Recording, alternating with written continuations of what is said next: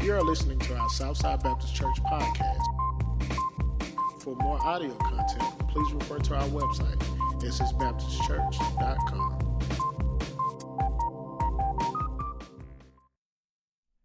Let me take a moment. Let's pray together. Lord, we thank you that you love us, that you care about us. Lord, you know every need that we have. And Lord, we thank you that we are a work in progress, Lord. We're never taken out of your love. And so, Lord, we praise you. We give you glory. You alone are worthy to be praised. We ask you, dear Lord, right now to wrap your arms around us. Lord, let us feel your presence and your power. Lord, do what only you can do. And Lord, we give you glory. Help me, dear Lord, to be the tool in your hand. And we pray this in the name of Jesus. Amen. Amen. Well, Caleb's leading the way here, just like Joshua and Caleb going into the promised land. He's on his way to Children's Church. Let's give him a round of applause for leading the way here. Bethany, our trusted leader, is going to be doing Children's Church today. While they are moving in that direction, I want you to take your Bibles and turn to the book of Esther. The book of Esther. Now, I don't know if I have this correct, and maybe our correspondent here from WLBT can give me a answer here, but is this Women's Month? Is this the month of women? Is that correct? Last month was Black History Month. This month is Women's Month, a time when we recognize the contribution, even historically, to some of the great women in not only in our nation and our world, but even within the church. Now, we're in Esther chapter 4 today. Esther chapter 4, and I want to introduce you to this great woman out of the Old Testament. And I've titled this message, The Stewardship of Your Position. The stewardship of your position. And I want to begin with a question. Let me ask you, what present position do you hold right now in your life, whatever that may be? You may say, well, I'm a wife and a mother. You may say, well, I'm a teacher. You may say, well, I work in an organization, whatever that organization may be. It may be in the field of medicine, may be medical. What position right now do you hold, whatever it may be, wherever you may work? Whatever vocation you may be about, what is it? Now, let me ask you another question. How is it, that position you're in, being used for your testimony and the testimony of Jesus Christ? How is that position that you hold right now, how are you using that position to further the kingdom of God? Does that make sense? Say amen. Okay. Now, number one, there's just two things real quickly. Number one, spiritual principles. In other words, in the position that you hold right now, how are you using that to advance God's kingdom? And number one, how are you living your testimony out in that workplace, in that environment? In other words, you and I are living out the spiritual principles of God's kingdom and of the Scripture. Now, how are you doing that? Are you living out spiritual principles that you understand that are in the Bible? As you live them out, you are a Bible that some people will never read. You are Jesus in that workplace. People are looking at you and they see spiritual principles that govern your life, and in some ways you see the kingdom of God advancing in that place where you work or where you live. Does that make sense? Secondly, how are you using that position to better the lives of other people? Now, I want you to think about that for a minute. Is that position that you hold being used to make the life of other people better? Are you confronting injustices when you see them in your workplace? For example, if you see somebody mistreated because of their color, are you the kind of person that would take a stand, black or white? when you see racial prejudice, when you see people that maybe they're homeless. You know, I heard Dr. Martin Luther King. I was listening, and I've been working on a book on race relations, and that's the reason I was out last Sunday. But Dr. King made this statement. He said, it's hard to tell a man to pick himself up by the bootstraps when he doesn't have no boots. Somebody asked me, said, you know, I've spent nearly my whole life in race relations. Somebody asked me, what do you think was the greatest damage done to the civil rights movement? And I said, without any reservation, the death of Dr. Martin Luther King Jr. Nothing affected civil rights more than his death. I said because he was a Nelson Mandela. Nelson Mandela was the leader in the dismantling of apartheid in South Africa. Nelson Mandela, who spent nearly 30 years of his life unjustly in prison, came out with a forgiving spirit, with a love about him. He wrote one of the great books. If you've not read it, I challenge you to read it, A Long Walk to Freedom. It's his story. It's a fascinating individual. He was a Nobel Prize winner. He was a pillar in civil rights around the world. That's the caliber of the leadership of Martin Luther King Jr. And his early death was a decisive blow in the area of civil rights. So let me go back to this. Whatever position you hold right now, how is that position helping people make their lives better? How are you standing against some of the social injustices? Let me give you an illustration. Steve Taylor, friend of mine, with me in Zimbabwe for years. Steve Taylor was preaching. He was a pastor at First Baptist Church, Albuquerque, New Mexico. He was preaching a pro-life message. But as Steve Taylor was preaching there at First Baptist Albuquerque, he was preaching a strong message about how important it is to allow children to be born, taking a strong stand against abortion. He said that while he was praying, ending the message, or at the close of the message, he felt a tugging on his pant leg. When either he opened his eyes after praying or he turned from a conversation, he turned to look, and there was a boy with Down syndrome. And that boy looked up at him, and with tears in his eyes, he said, "Thank you, Brother Steve, for standing up for us." Let me ask you something. In your position that you hold, do you stand up for anybody? Are you making humanity better? Are you making the lives of men and women better? Do people come first in your job? Let me ask you that. Are you concerned about people more than you are money? So you see, all of this is real important. So as we come to the book of Esther, chapter 4, and today I'm going to kind of bring you up to date and kind of do a little bit of narrative preaching to kind of bring you to where we need to be. But in Mordecai chapter 4, there's a conversation between Mordecai and Esther, and in a moment it will make sense. But at a certain point, he says in verse 12, let's pick up Esther 4:12. When Esther's words were reported to Mordecai, he sent back this answer. Mordecai is speaking to Esther, who is the queen of the Persian Empire. The Jewish people are about to be put to death, to be removed, just like the Jewish people in the Holocaust by Hitler. The Jewish people are about to be removed off the face of the earth. Esther is the queen. If she approaches the king, Xerxes, we believe, the first, if she approaches him without being called, she could die.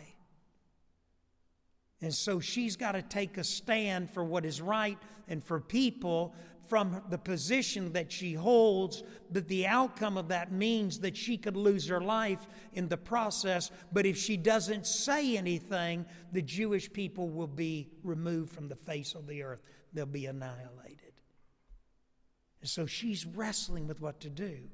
In verse 12, Esther chapter 4, Esther's words, her struggling to know what to do, were reported to Mordecai. Mordecai, her cousin who had raised her, sent back this answer: do not think that because you are in the king's household, in the palace, you alone of all the Jews will escape. Because she too was a Jew.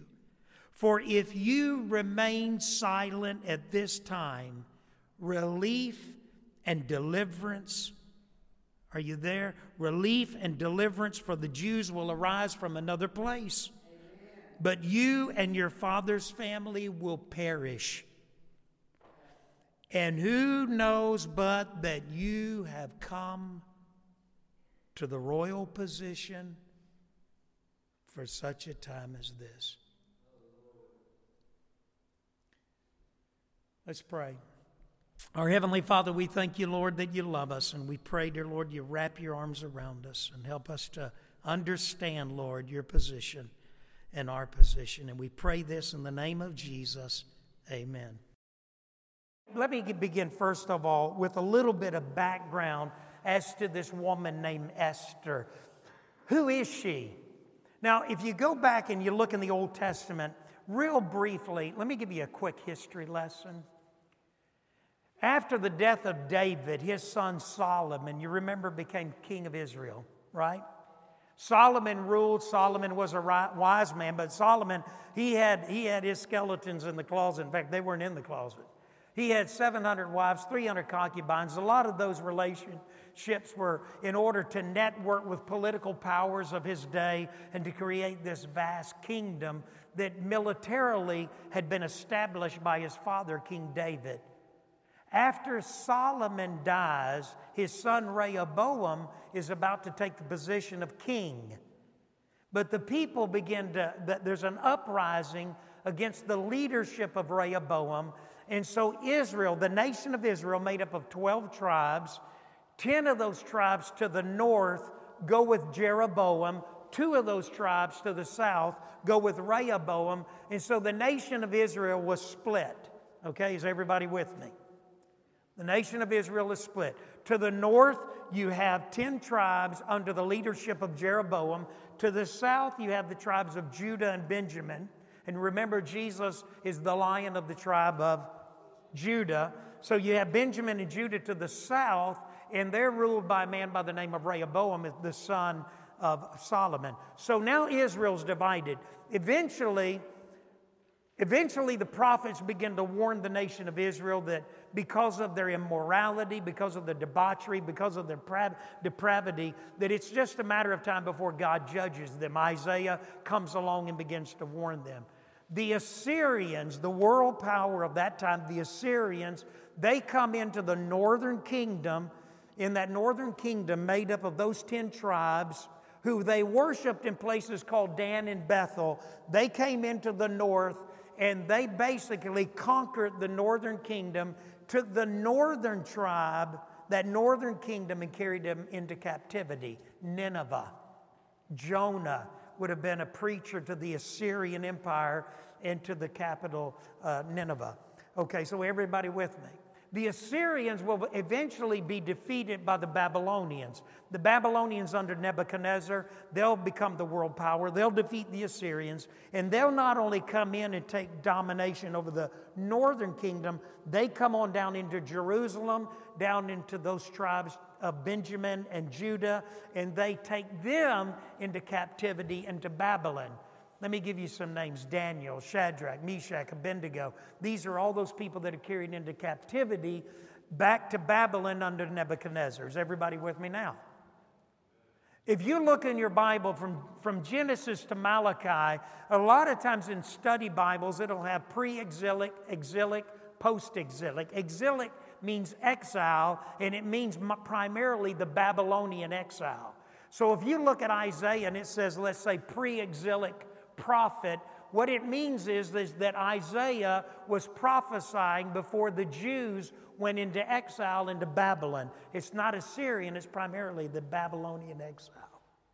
When you read Nehemiah, Nehemiah's post-exilic, which means that Nehemiah under the Persians, we'll talk about that in a moment, returns to Jerusalem to rebuild the walls. That's after the Babylonian exile, after those Jews are allowed to return home. Is everybody with me so far? If I'm confusing, you can go ahead and leave now and go to lunch. As my grandson said a moment ago out loud, he said, "I'm tired." And you may be too. But that gives you a little bit of the history. The Babylonians will eventually, well, let me give you an example. There was a king, you remember his name was Belshazzar, and in Daniel chapter 6, Belshazzar sees some handwriting on the wall. He's the last Babylonian king. He sees this handwriting on the wall, and as the queen mother says, "Listen, let's bring Daniel in on this." Daniel comes in and interprets it. Basically says to the king of Babylon, "You've been weighed in the balance, been found wanting, and your kingdom's going to come to an end." And when I was working on my doctorate back at RTS, I told you Dr. R.C. Sproul used to take us and he would stand up. He would have us stand up. He might call you to read the genealogy. He might call you to read whatever passage. I'll never forget this one because I had to stand up. I think I was one of them. But we had to stand up and say, "And on that night, King Belshazzar was slain." And R.C. Sproul said, I want to see a knife with blood dripping from it. He believed in how you handle the Word of God. The Babylonians were defeated by the Medes and the Persians, and eventually the Persians would become the dominant world power.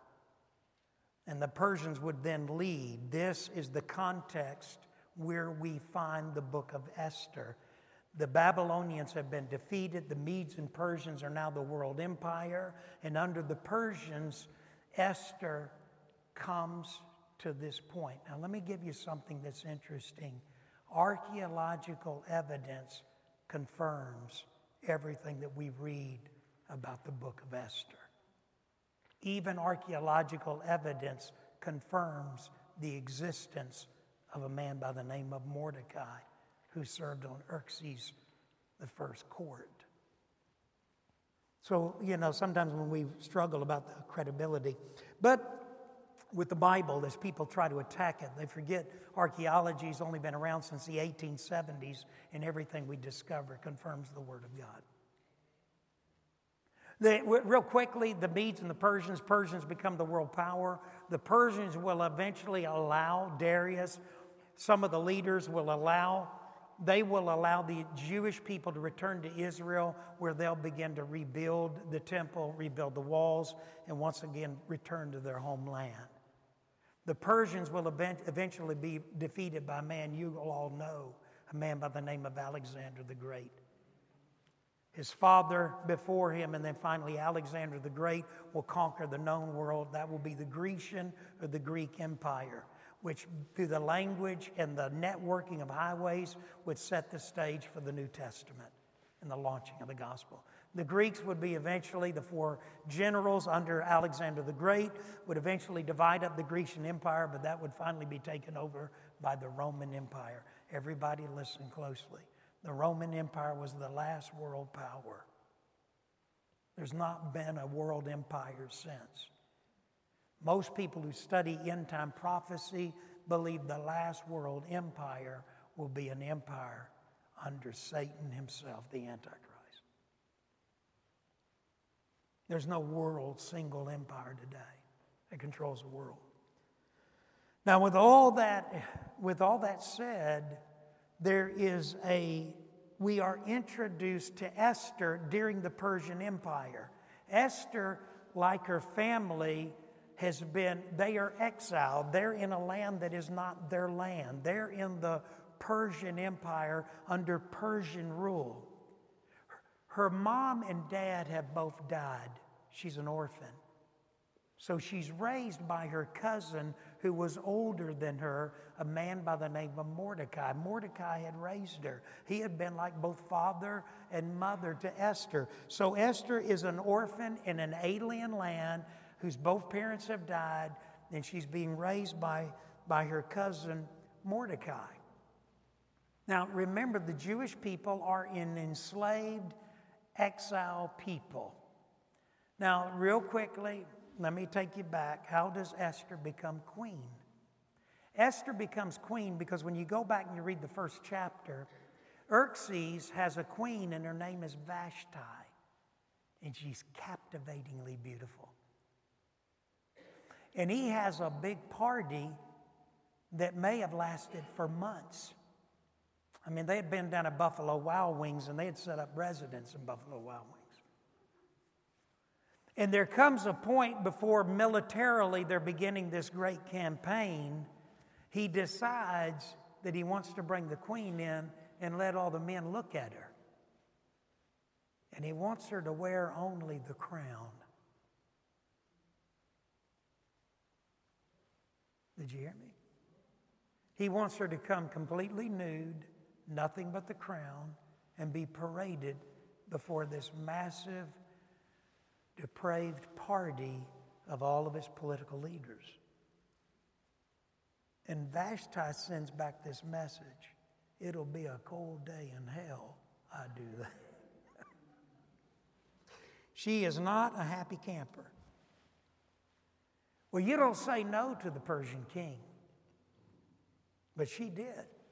Now, when the king when he came to himself and he kind of sobered up and he finally left Buffalo Wild Wings and went home and kind of got drank a half pot of coffee, kind of got his mind back, he realized that he had messed up.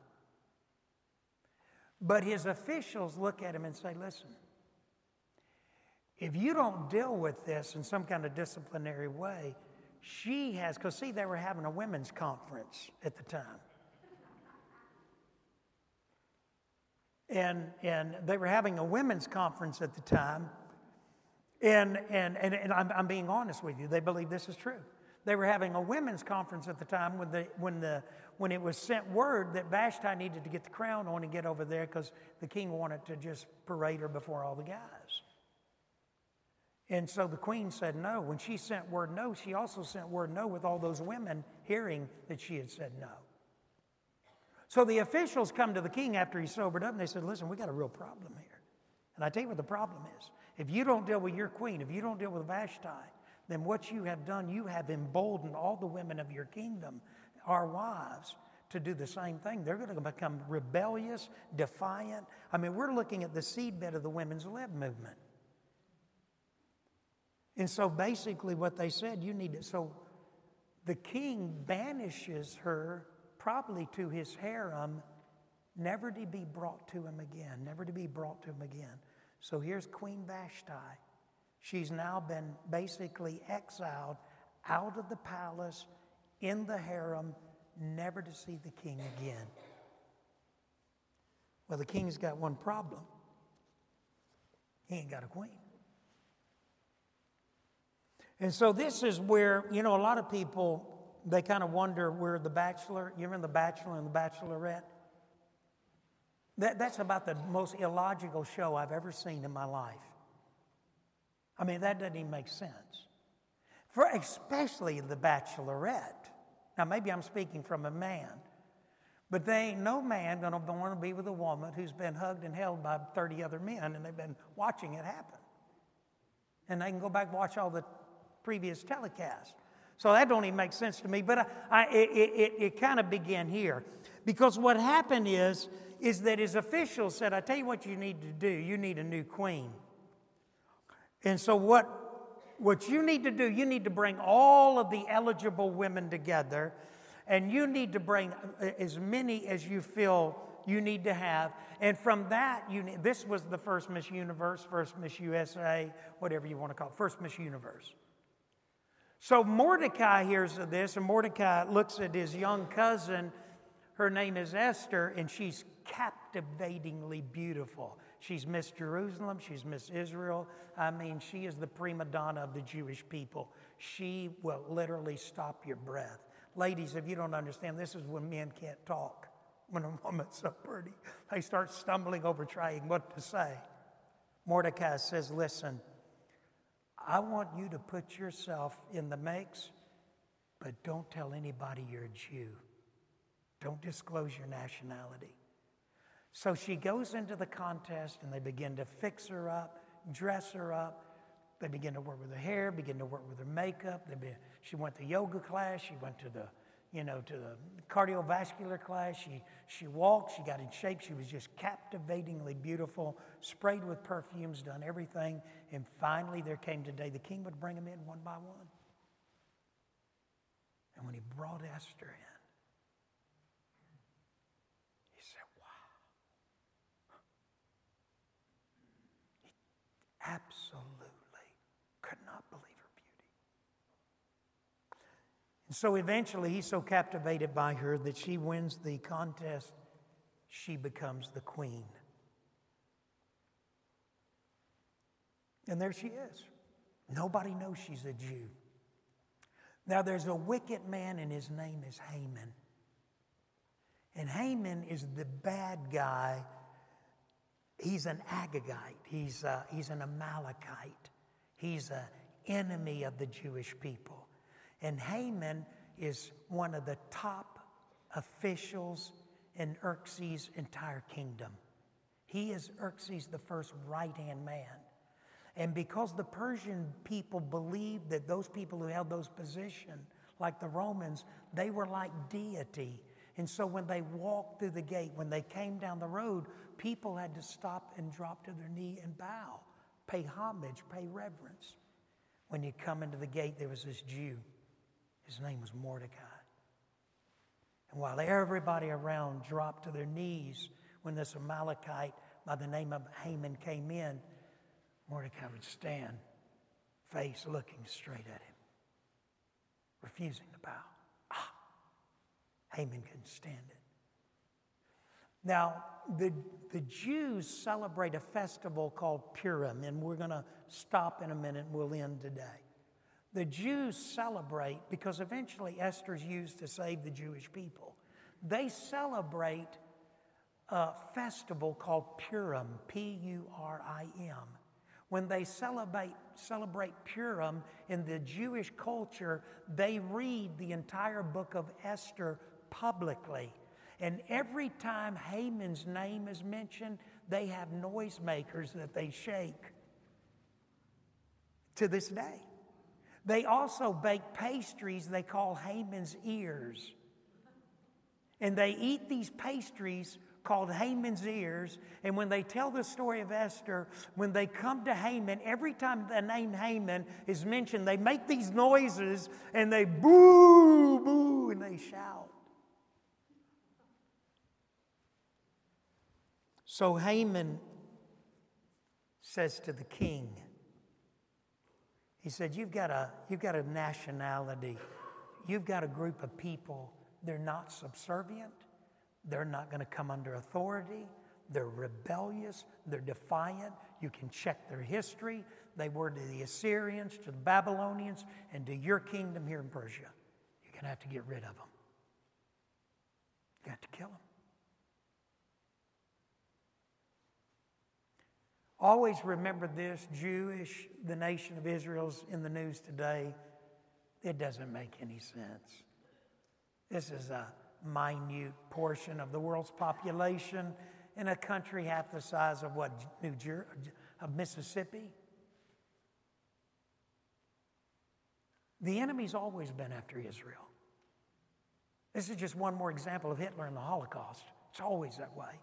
It's why the world hates Israel, why anti-Semitism is growing in America today and around the world, because once again, Israel, this insignificant group of people in a geographical territory less than half the size of the state, seems to be something spiritual behind it all. Haman is a tool of the enemy, a tool of Satan. He wants to remove the Jewish people from the face of the earth, because if he can remove the Jewish people, he can remove Jesus Christ from being the covenant tribe of Judah, prophesied from all the way back to the garden when it said, Satan, one day he will crush your head. And so Haman says, we've got to kill all these people. Mordecai finds out about it. He's a Jew. And on a certain day, all the Jewish people will be killed systematically throughout the Persian Empire. And Mordecai sends word to Esther. Nobody knows that the queen of Persia is a Jew. This is the moment. This is it. You've got to stand. Esther sends back word to Mordecai.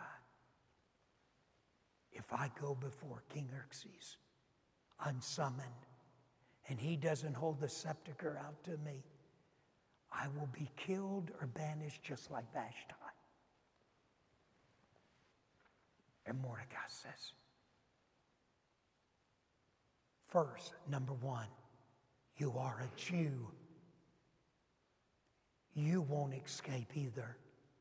Secondly, God will deliver his people. Whether by you or by somebody, God will step in and deliver his people. But Mordecai said to Esther, but who's to say that God has not called you? But for such a time as this, has put you in this position for this moment in history, and you must do what God has foreordained and purposed for your life. This is it. And you know what she says? She said, okay. Mordecai asked you to do one thing. Call the Jewish people to pray, to fast. And to fast is what she actually said. Prayer's not mentioned in the book of Esther. God's not mentioned in the book of Esther. Jerusalem's not mentioned in the book of Esther. There's a lot of things that are not in the book of Esther. Martin Luther hated the book of Esther, didn't even want to put it in the canonization of the Bible.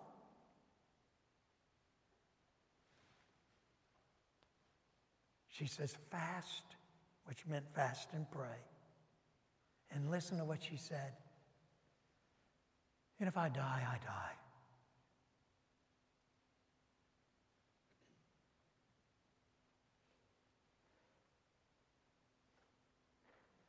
Let's pray. Let's stand. Our Heavenly Father, dear Lord, today we have set the stage for a remarkable Old Testament figure. Her name is Esther. This person who realized and understood that the position that she held was a critical divine position, orchestrated and brought by a sovereign God. Esther's life had been a tragedy. Born to loving parents, born in exile, growing up in a land that was not her homeland, growing up in a place that was not home to her. Both her parents died. Mordecai, her cousin, left with raising her, bringing her up. Everybody look this way. We're still praying. Jeffrey and I were at the hospital yesterday at Baptist Hospital. And we were getting ready to leave, and I turned around and you disappeared. He had disappeared. He had stepped into the pharmaceutical area, and he came out with this big, bright, smiling African-American woman, and he was talking to her. And she said, she raised you for a few years. She said, after the fire took your parents and took 5 people in a fire, right? 5. Which you carry the scars of that to this day. You were a baby that you went in and got out of the fire. And she said, she just smiled so big. She said, I raised Russell for a few years. She said his mom just had a hard time. She lost it. Said she was struggling. And so we ended up taking care of it. You know what I told her? I said, thank you. I said, he's our deacon. He's our chairman of deacons.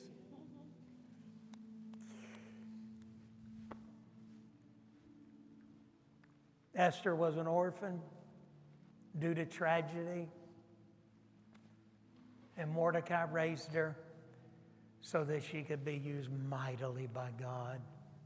You are a miracle. An uncle went into a fire and pulled you out. And you are a part of this church, and such a part that I can't imagine us without you. And you, every one of you, you're a miracle. The positions that you hold, the things that you do, are either furthering the kingdom of God or you're damaging it. You're either living out a testimony that causes people to look at you and to go like she did one day in a college campus when she went up to a girl in Holmes Junior College. She said, "There's something about you. You just smile all the time. What is it about you?" 19 years old, a widow at 19 on college campus who was saved because she looked at a girl who illuminated Christ. That girl had no idea the impact of her life around the world. You're the kingdom of God where you work, where you live. You're drawing people to God's kingdom. And at times when things are not right, you're the voice of conscience and truth that says, that's not right. I can't let you treat this person that way. They are of value to God, and they're of value to me. Let's close this prayer. Lord, we thank you. We love you. Lord, help us to understand the call on every one of our lives and the purpose and the plan that you have. May we always lift up Jesus, always further the kingdom, always stand for what is right, always stand for people that may be hurt, no matter who they are. Lord, I know we live in a world today that seems to be torn and ripped by the LGBT movement. So many groups that are wanting attention or wanting their rights. And Lord, may nobody, even people who are in a community such as the LGBT or whoever they may be, may they see nothing in us but the love of Christ. May we love people no matter the tags, no matter what they wear, no matter how they look, no matter the color of their skin, no matter their economic status, no matter their educational level. May we just love people in Jesus and try to draw them to you. Lord, any changes you'll make in their life, let you, through the power of your Holy Spirit, make them. You've just told us to be fishers of men. May we fish, you'll do the cleaning. That's great. And all God's people said, amen.